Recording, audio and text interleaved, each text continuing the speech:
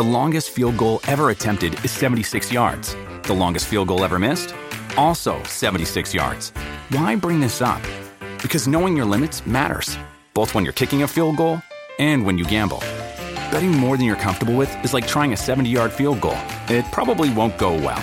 So set a limit when you gamble and stick to it. Want more helpful tips like this? Go to keepitfunohio.com for games, quizzes, and lots of ways to keep your gambling from getting out of hand. This is the Royal Blue Podcast from the Liverpool Echo, giving you the inside track on all the big talking points from Goodison Park. Hello everybody and welcome back to the Royal Blue Podcast. I'm Phil Kirkbride and today joined by Dave Prentice, Sam Carroll and Chris Beasley. As ever, we're here to chew the fat over all the major talking points at Goodison Park. And as ever, there's plenty to get our teeth stuck into. The boys on Monday, of course, dissecting, analysing, poring over the humiliation at Anfield. But of course, there has been more fallout since. Two significant stories emerging in the aftermath. Fabian Delph obviously embroiled in a social media exchange, should we say, with a supporter. And secondly, of course, in the bigger story, a small group of fans descending on the training ground on Monday, demanding to see the players, and ultimately Marcel Brands going outside to meet them and to sort of be used as a sounding board and to hear what they had to say. So we'll be discussing those matters. Carlo Ancelotti has given his press conference this afternoon ahead of the game with Brighton, a big game, and we will talk about that. Cenk Tosun has gone on loan. Andre Gomez could be back sooner than expected. And of course, various other things that have emerged in a crazy but not abnormal week, I guess, in the current climate at Goodison. Fran, I just want to get your thoughts on the big story, I guess, from the fallout of Sunday and the news that broke. I think it was Wednesday, wasn't it? That on Monday afternoon, a small group of supporters descended on Finch Farm and asked, should we say, or demanded to see the players because of what had happened at Anfield. And obviously Marcel Brands went out and spoke to them for 20 minutes and then it was all done with. What were your thoughts on that incident, I suppose? I was amazed that Everton actually did come out and speak to them. I'm not quite sure what the group of supporters were hoping to achieve by that. It underlines the heightened sensitivities at play after what happened on Sunday. I mean, we talked about it earlier in the week, and it was, the worst I can physically remember at Anfield. I mean, fortunately, I wasn't at the 5-0 at Goodison Park. Otherwise, way back in 1982. Otherwise, I suspect that one might have only just, sort of superseded it. But it underlined just how appalling and how shameful that was. That there's been so many repercussions since. I don't know about the fans turning up at the training ground. I understand why they're so angry and why they're so upset, but what were they hoping to achieve? And I'm surprised that Everton did actually deign to come out and send a figure as significant as the director of football out to actually address them. I would have just anticipated the security saying fine, so you hang around and we'll ring the police. They didn't though, and that speaks volumes for Everton. I think it underlines the powers that be are treating what happened on Sunday very, very seriously. They are treating the way the fans have reacted to it seriously, as they should, because it was truly, truly awful. I think everything that's happened since then just underlines how bad it was. I mean, there's initially the stuff about Duncan Ferguson and the reaction, to his comments in the dressing room. Just shrugged my shoulders at that one. So what? So there are always arguments in dressing rooms. That doesn't bother me in the slightest. But the fact that people, were reacting to it underlined how, sort of jumpy and agitated people were.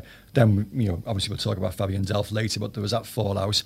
And then fans turning up at the training ground. I mean, it's a very Latin American thing, isn't it? I mean, it happened at Sporting Lisbon. On a very different scale. True. Yeah. And then, Carlo laughed about it at his press conference today, where he actually said that it's a normal thing in Italy for supporters to turn up at the training ground. I wouldn't like it to become a normal thing in this country. To me, I'm not sure quite, what was achieved by it, if anything, but it just does underlines again how pitiful what happened on Sunday was. Sam, what were your thoughts on that moment of the week?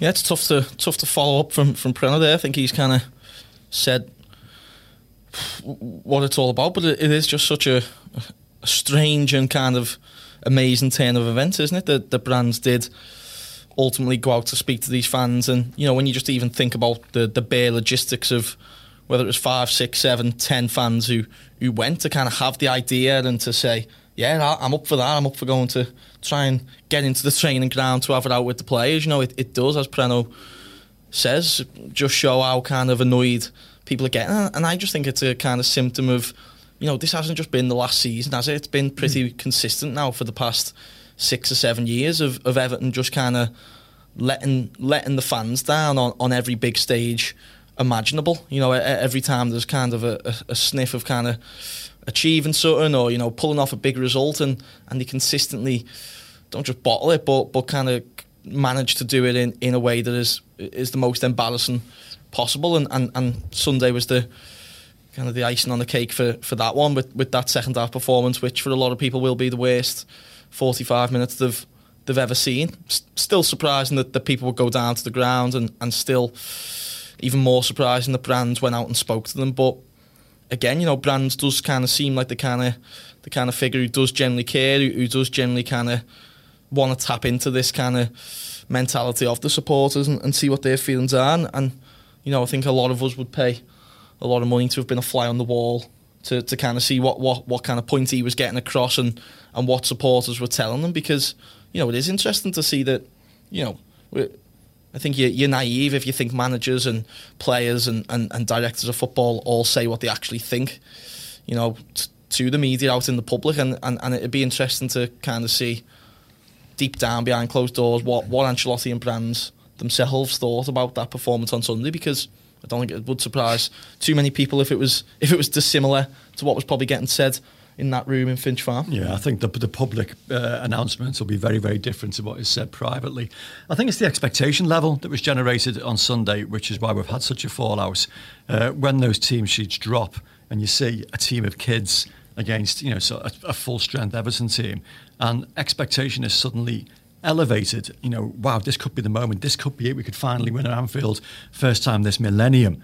And without even looking at, you know, so the other, you know, things that were at play, you know, so the Everton players who were clearly leg weary and laboured, but just that expectation level suddenly grew, and then to have that shattered only 90 minutes later is why there was like so much fallout, and it'll rumble on for a while. Yes, it's going to be a weird old atmosphere tomorrow, that's for sure.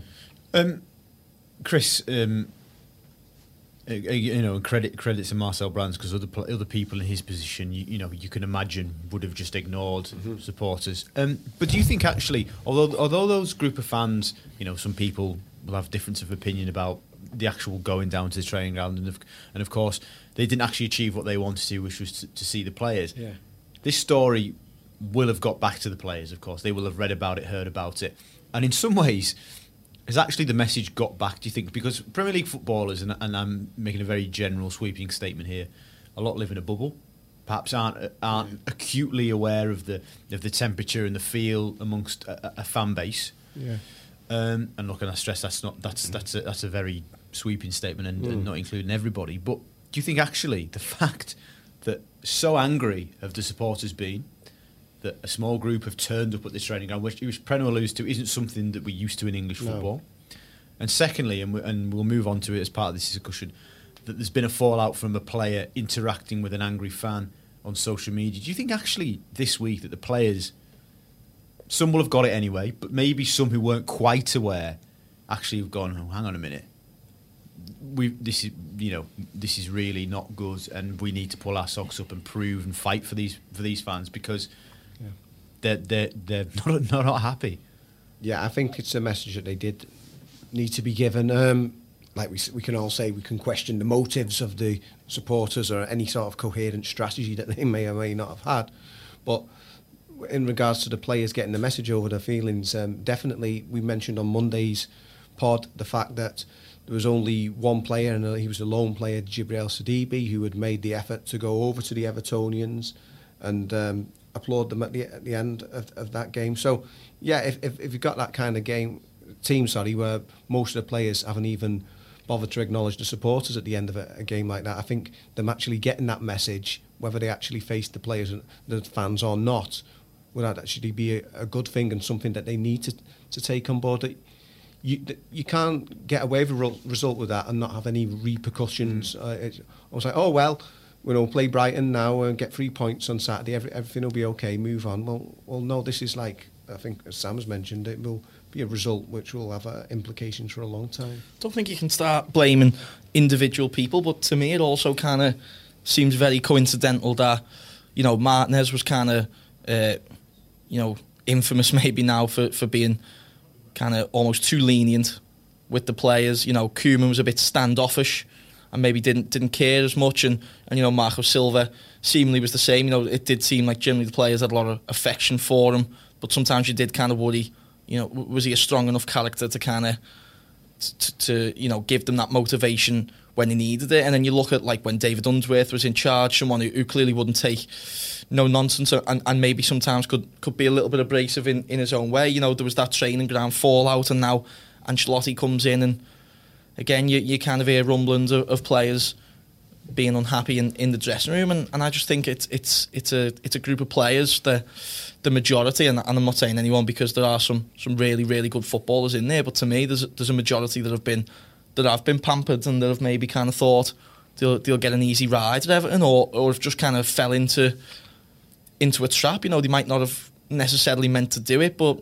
they've just kind of meandering the way through a career at Goodison and picking up a wage, which seemingly was the basis for what a lot of these angry supporters were kind of saying, that when did Everton ever become this club where we just pay lads to turn up, and whether they get beat 5-0 or 1-0 at your closest rivals or whatever, they all just saunter off the pitch. And you know, I was staggered by Gylfi Sigurdsson's comments a couple of days after it, where he kind of said everyone reacts differently, and I'm sure the players will go over more in the future. You know, I thought that was shameful, really, to think that regardless of how you react to a defeat, you go and pay respect to fans who've forked out a large portion of probably what they earn in a week to go and watch it and support them, and you've just embarrassed yourself in the shirt to not go over, and whether you get stick or you get clapped, you go and deal with it, don't you? So, you know, there is a few in there who've had an easy ride, and I don't think it's a thing of the need to get kind of motivated, or they need to be aware of what's happening outside of the club, or they need to be aware of fans turn up at the gate, because it shouldn't have to be happening in the first place, should it? Whatever you're earning, as soon as you sign for Everton, you put 100% on the pitch, and you don't turn in. That should be the case, though. I mean, I said earlier in the week, it's all down to recruitment, and we probably haven't had an attitude in Goodison Park or Finch Farm that we would like since David Moyes went. I'd say as long ago as that. And that was because when David Moyes bought players, because we had lots of embarrassing results under him, but when he bought players, he looked very, very detailed and very deeply into their character as well as their ability. And he tried to create a squad of players that he could trust, and he knew what he was going to get from them. And I saw something the other day, somebody talking about so how Everton overachieved under David Moyes, qualifying for Europe, and it was a bit harsh, he said, with Kevin Kilbannon left midfield, and somebody else they mentioned just picked two unglamorous players out, but two players that had absolutely 100% attitude, impeccable all the time, and so we're at it all the time. And that's maybe a little bit lacking at the moment. So you get games where you see players maybe go missing, maybe not quite showing the right level of attitude. And that comes down to recruitment. I was going to say, Preno, let's pick you up on that point. Do you think maybe in this era where, for want of a better phrase, we've come into money, do you think maybe we have lost sight of those values in recruitment? And are you confident from what you hear and what you see and what you read that actually something like Brands, who's come in, has got more of a handle and an idea that is important? Possibly. I mean, I read a piece earlier in the week comparing Everton to Leicester and their recruitment strategy. Leicester picking up young, hungry players in inverted commas.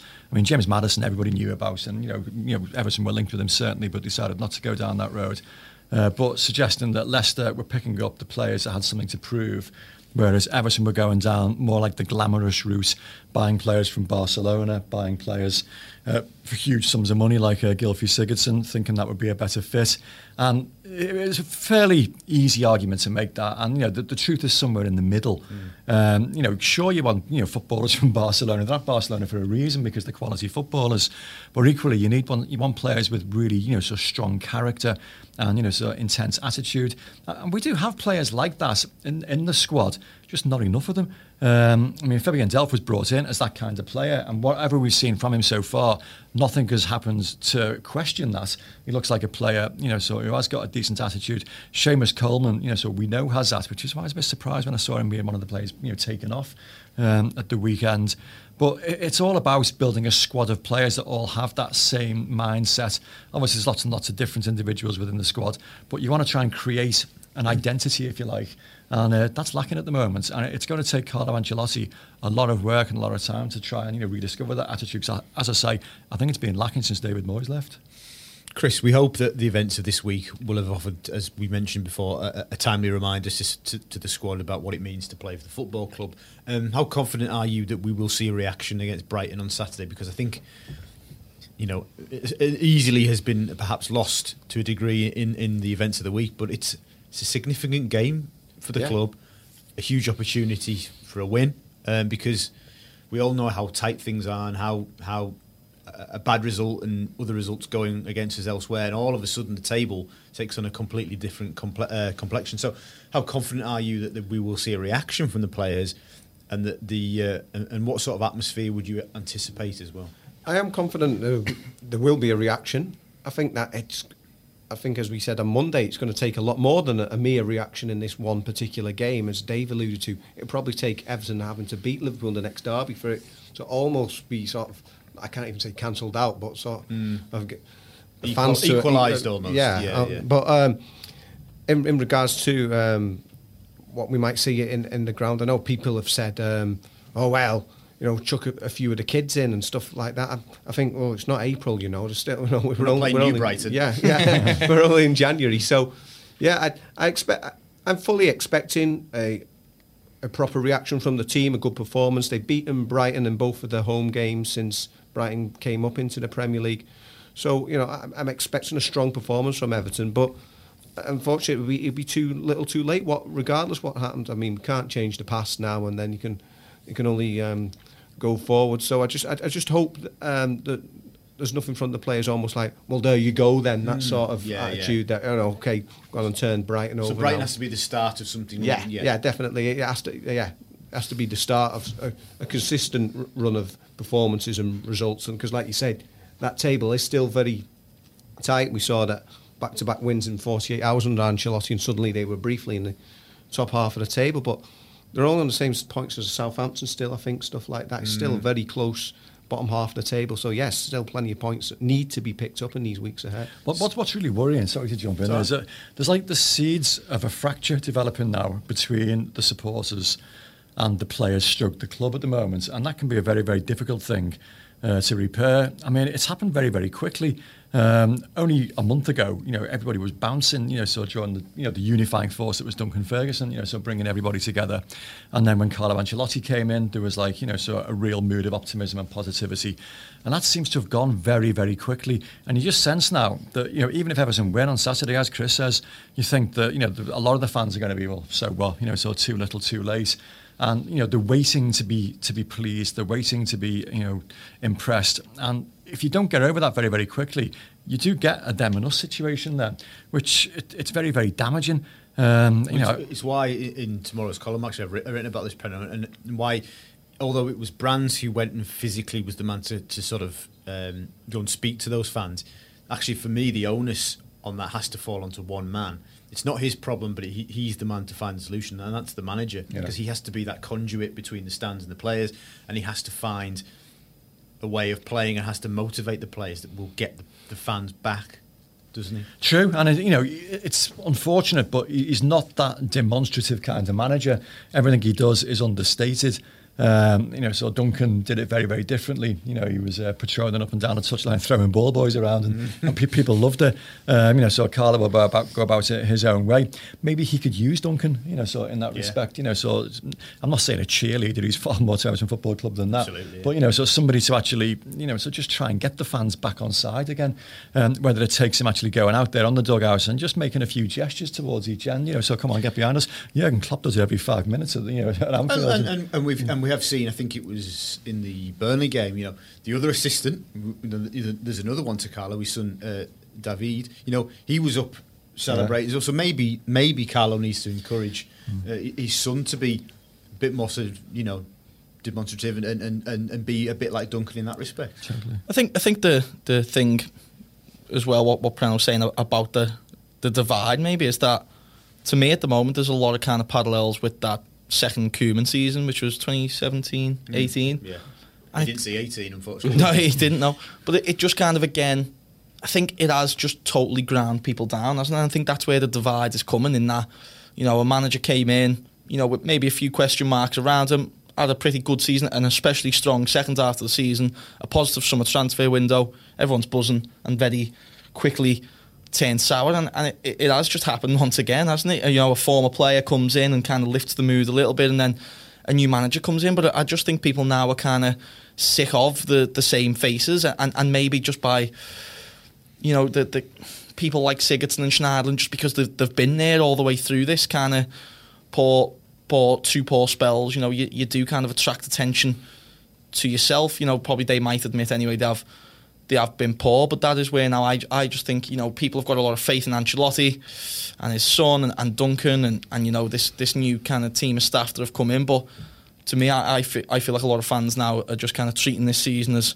a bit of a write-off, and the positivity will just start again in summer when they see kind of the decks being cleared, whether that's even possible, and more new faces come in. But then it's just a cycle starting again, isn't it? Are you saying psychologically for supporters, until we've made a clean break with the past, and by that I mean players who've been around under, perhaps less so Martinez, but under Koeman, etc., and have failed a couple of managers, until they're gone? Is that what you're saying? That's only when there will almost be a freshness about the whole place, you mean? I think so, because I think, rightly or wrongly, I do generally now think people like Sigurdsson, Schneiderlin, and maybe even Theo Walcott, not to kind of throw them under the bus, but they have almost become symbols for failure, and maybe not failure, but not living up to expectations. And it has happened now for 3 seasons running. Koeman got sacked, Silva got very close to getting himself sacked, and then there was kind of almost a redemption in the spring, and then he got himself sacked again. So, or he did get himself sacked eventually this season. So, it's 3 seasons where Everton fans have been kicked down into the dirt for a pretty long spell of time. You forget how long that terrible run lasted under Silva last season. You forget how very real the threat of relegation seemed under Koeman, and it forced Mashiri to hire, an unpopular choice in Sam Allardyce. So, for it to happen again and again and again, I just think now people have kind of said, you know what, he doesn't fit, this isn't working, and we need to start again. And we do now, as we've kind of said over the course of this podcast, you need young lads, you need hungry players, you need to get a good mix, which is what you're seeing, as tough as it is to admit, that you're seeing at Liverpool, you're seeing at Leicester, the teams that are doing well, they've got young players, they've got energetic players, and ultimately, as Preno says, you look at a lot of them and you see characters, and you see a team, you see a unit, you see a group of mates. I look at that Everton team now, and I don't know, they might all be made up with each other, but to me there doesn't look to be very many lads who are fighting for each other, and there looks to be even less lads who are fighting for the people in the stands, which is just a recipe for, at best, mid-table mediocrity. The Royal Blue Podcast from the Liverpool Echo. The Royal Blue Podcast. Well, look, for balance, Carlo Ancelotti at his press conference says the players have worked well this week. He has had that full week, hasn't he? The longest period he's had since joining the club to work with the players uninterrupted. And he said that when they've analysed the defeat at Anfield, there were no arguments, there was no discussion, there was an acceptance of where they'd gone wrong. So let's shift on the discussion, because we could spend all day and night talking about the fallout from Sunday. Bit of transfer news. Cenk Tosun has gone on loan to Crystal Palace. Anybody of the thoughts that that's the wrong decision by the club, or is that the correct decision? How will he get on? I think it's probably best for all parties concerned. Again, Tosun was one of these players who struggled to get him off the books. We knew as far back as last summer, he was surplus to requirements, and they would accept the right kind of offer for him. But he's on a good wedge at Everton, and he wasn't willing to give that up lightly, hence probably why he's ended up at another Premier League club. We know him for a long time, his old club Besiktas, other Turkish teams been linked for him, but ultimately he's gone to another Premier League club. Decent finisher on his day, but for Everton, what Everton wanted, he didn't. He just never seemed mobile enough. We saw in fits and starts, scored that important goal against Tottenham when he came on. So yeah, I think it's best for all parties. It's just a shame from Everton's point of view that again it's only a loan deal and it's not a permanent transfer. It's just one of those many players that we can't shift. I mean, don't mind him. You know, he's not absolute top level. You know, he was okay for what Sam Allardyce wanted at the time, which was, you know, a physical presence in the middle to get on the end of crosses, which he did on a number of occasions. I mean, Stoke away was the notable one. But not really a player that you're going to plan around for the future. You know, Calvert-Lewin is somebody you can plan, you know, so a future around because there's development, there's improvement there, there's promise. Whereas Tosun, what you see is what you get, which is a reliable enough finisher, as Chris says, but a player who lacks a bit of mobility and a player who's on a huge transfer, he's on a huge salary. Courtesy, I believe, of Mr. Walsh's negotiations back in the day. So as a result, he's only left on loan, and it'll be another of those players of which there's a massive long list now that we just can't lose permanently. And it's going to take several seasons before a lot of these players are shifted and moved on. Marcel Brand's arrived with a different strategy altogether, and that strategy is still in place despite, you know, sort of a new manager arriving. But to see it through is going to take time. No, and again, it's something to make a point of in the column tomorrow morning that. Selling this column, aren't you, Phil? Well, this is what the podcast is about. Understandably, in the wake of Sunday, and we all probably thought it. We were all looking at a number of players, going right, just get rid of them, not good enough. But as you say, Preno, clearing the decks has been ongoing for 18 months and shows no sign of easing up. You know, you look at the list of players who are on loan. You've got Sandro, you've got Balassi, you've got Besic. You've got players of almost forgotten players who we can't sell. All with another 18 months to run on a contract. It's not like they can get rid of them this summer. Yeah, like you said, I was tasked with doing a piece on the loan players today, and they're just an absolute army of them. And you said some are young prospects who they might come back. I mean, there's Joe Kenny's probably the one the best chance of actually coming back and making it. But the so many of them, you're thinking, wow, are they still there? Somebody like Besic, you're thinking, well, like I say, almost a forgotten man, because it was that long ago since he was even in the Everton first team. His previous loan spells at Middlesbrough, and they just can't get rid of him. People who aren't even out on loan, Umar-Niasse and how long, and with respect to Umar, how long have the football club been trying to sell Umar-Niasse? Yeah.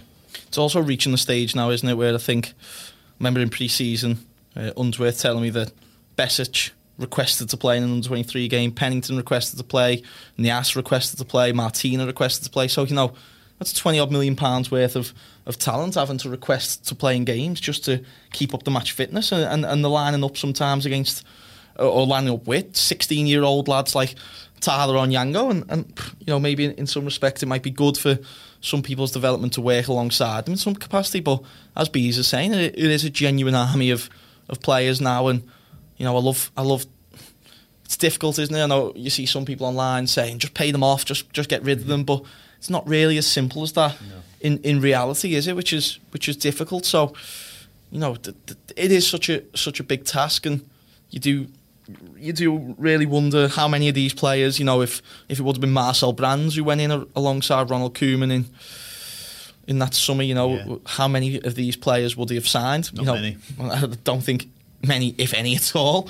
When you think back, what Preno was saying, we kind of went for that thing of signing established Premier League players who were great for Crystal Palace and Swansea and teams like that, and haven't quite cut the mustard at Everton. So, it is interesting, isn't it? Because I know, especially this month and then again in the summer, the fans will be all about who we're signing and who's coming into the club, but there's financial fair play, and I know Farhad Mashidi was quite keen last summer to try and balance the books in some respects, but it's not fantasy football or Football Manager, is it? You do generally have to look at who we're going to get rid of as well. And I mean, I think if Carlo Ancelotti takes a step back, he probably need to lie down for a bit when he thinks of the amount that he needs to get rid of. And it causes problems, because Carlo Ancelotti wants to bring players in. He's spoken about it, but he's got to do it against the backdrop of there's a general meeting next week when Everton's, so losses for the year are expected to be, so considerable. And I forget the Premier League ruling is over a period of 3 years. £105 million. Yeah, £105 million. Is the maximum losses that you can post. Therefore, Everton have to be very, very careful and very shrewd. They have to lose players before they can bring players in, and it's a balancing act. And it's a very, very difficult balancing act at the moment because the salaries were so considerable that a lot of these players were brought in on. It's very, very difficult to lose them. Obviously, Carlo today opened up more than he had done about this meeting he had with Marcel on Monday about transfers. As you say, Preno, he still is speaking hopefully about trying to add players. He was being coy about positions and names, but did sort of allude to the fact that he wouldn't mind a new central midfielder. Yeah. A position that needs strengthening, do we agree? Yeah, I think it was only yesterday that I seen a video of us playing Brighton last season, and you kind of forget that we ever had Idrissa Gana Gueye, but then you just realise probably next to Romelu Lukaku, the player that has been most missed at Everton in the modern history. Well, Gueye and Gomez, that's not a bad double act in the middle, is it? Well, exactly. It wasn't, was it, last season? Yeah. And I just think we really have missed that kind of energy. I just think Idrissa Gana Gueye will probably be the most underappreciated Everton player, probably up there with of all time, certainly in the modern history. He did have a lot of admirers, especially towards the end, but there was times, remember after we got beat at home by West Ham at the start of the Marco Silva era, there was a lot of critics after he kind of lost the ball with a pass, and people kind of saying, what else does he do except run round? But ultimately there's a market for that type of midfielder at the moment, which he's shown at PSG, and there's just no energy in that midfield. It got shown up almost embarrassingly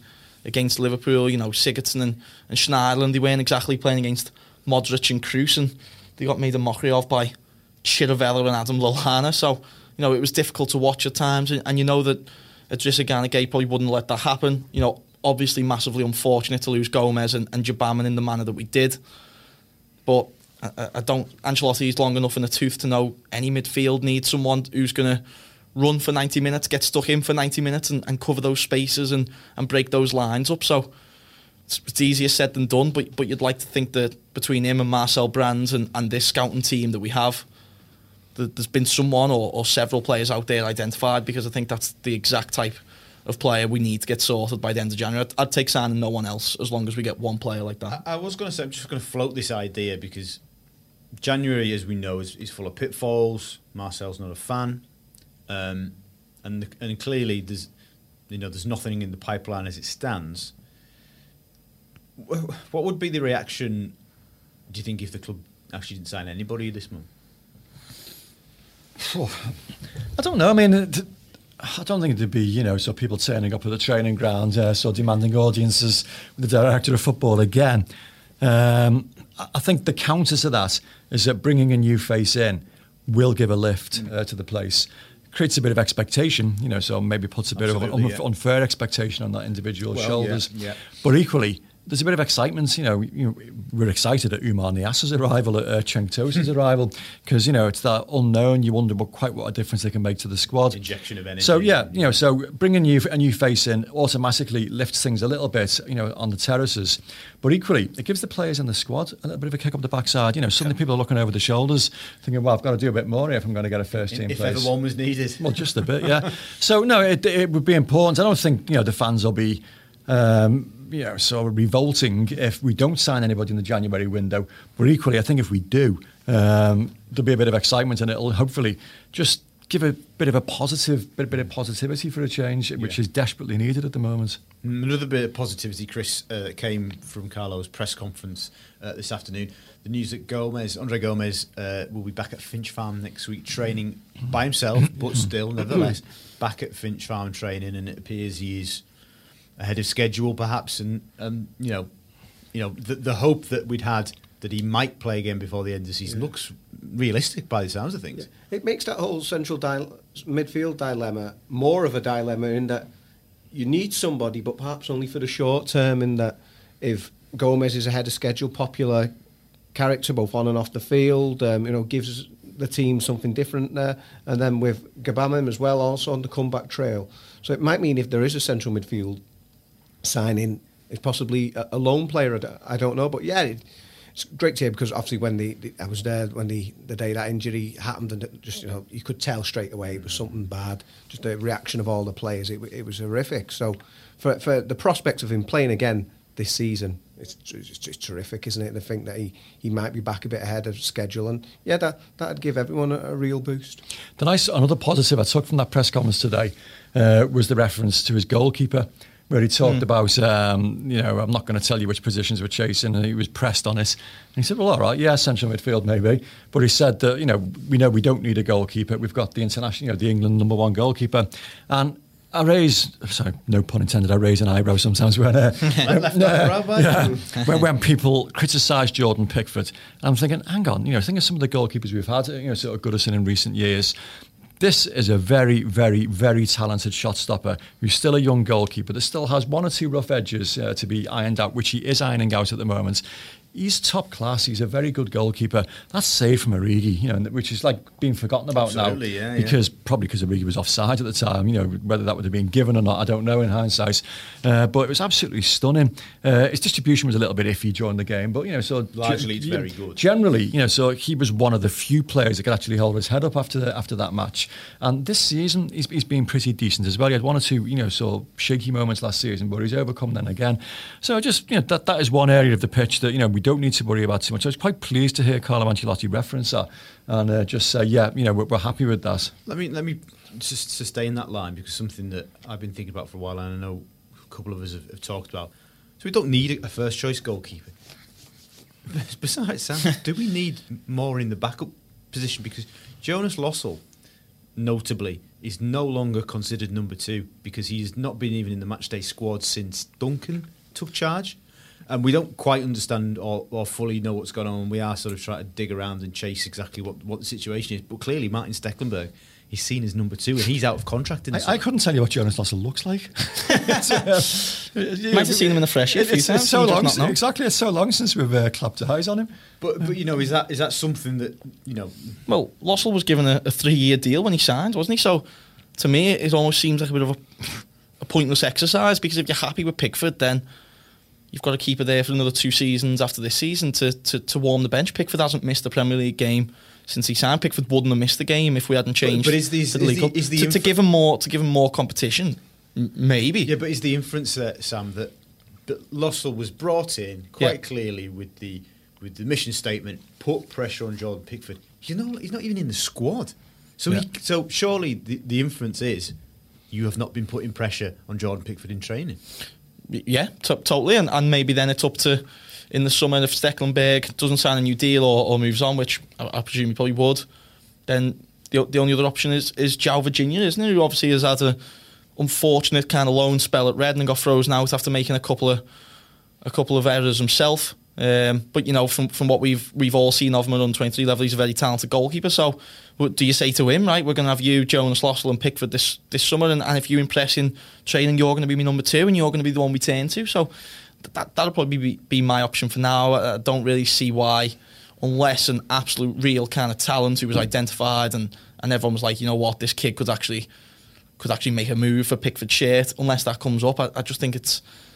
I don't think Pickford's form is enough of a concern. As Preno was saying, he's a 24, 25-year-old lad. He's England's number 1. He's been a World Cup hero who unfortunately has kind of, in the last season, picked up the habit of, when he makes a mistake, they've led to goals, and it's kind of, once he irons that out, I think he'll be all right. I think he gets a bit more stick than probably deserves sometimes, just because of his attitude and his personality. He's not someone he doesn't shy away from the criticism, and he certainly doesn't shy away from the antics sometimes. But I do generally think Jordan Pickford will be Everton's long-term number 1. The Lossell thing is just so strange, isn't it? So as we've kind of pointed out, it was an odd decision, wasn't it, for Ferguson, to randomly make in his first game to drop the second choice to third choice. But Ancelotti has then came in and continued it. So surely, there's obviously something in Duncan, who's been with the first team all season, must not have seen enough from him, and maybe in the back of his mind, Marco's still in charge, and he's thinking, if I was in charge, he wouldn't be in the squad. Yeah, and that's the thing, isn't it? And now we've also got, say, new. I know he's with the under-23s, but a new to the first team goalkeeping coaching, Alan Kelly, who worked with Stecklenburg last time he was number 2, and maybe he kind of had an influence on that as well, which would possibly make sense. So that's another strange kind of offshoot to this season, and just another weird footnote. I think when you've got a goalkeeper as good as everything Jordan Pickford is, I don't think it matters. No. I mean, I remember Neville Southall having a succession of very, very good backup goalkeepers that just couldn't get a look in because he insisted on playing every minute of every game. And, Fred Barber, Bobby Mims, Jim Arnold, initially. But did they not help Neville keep his levels? I don't think so, no. I think it comes from the individual themselves. I just think that, when you're a driven enough goalkeeper, and Neville was insane in his training, sort of regimen.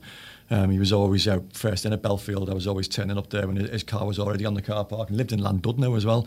It took about an hour and a half to get there. Always first there, so generally last to leave. And he just pushed himself relentlessly.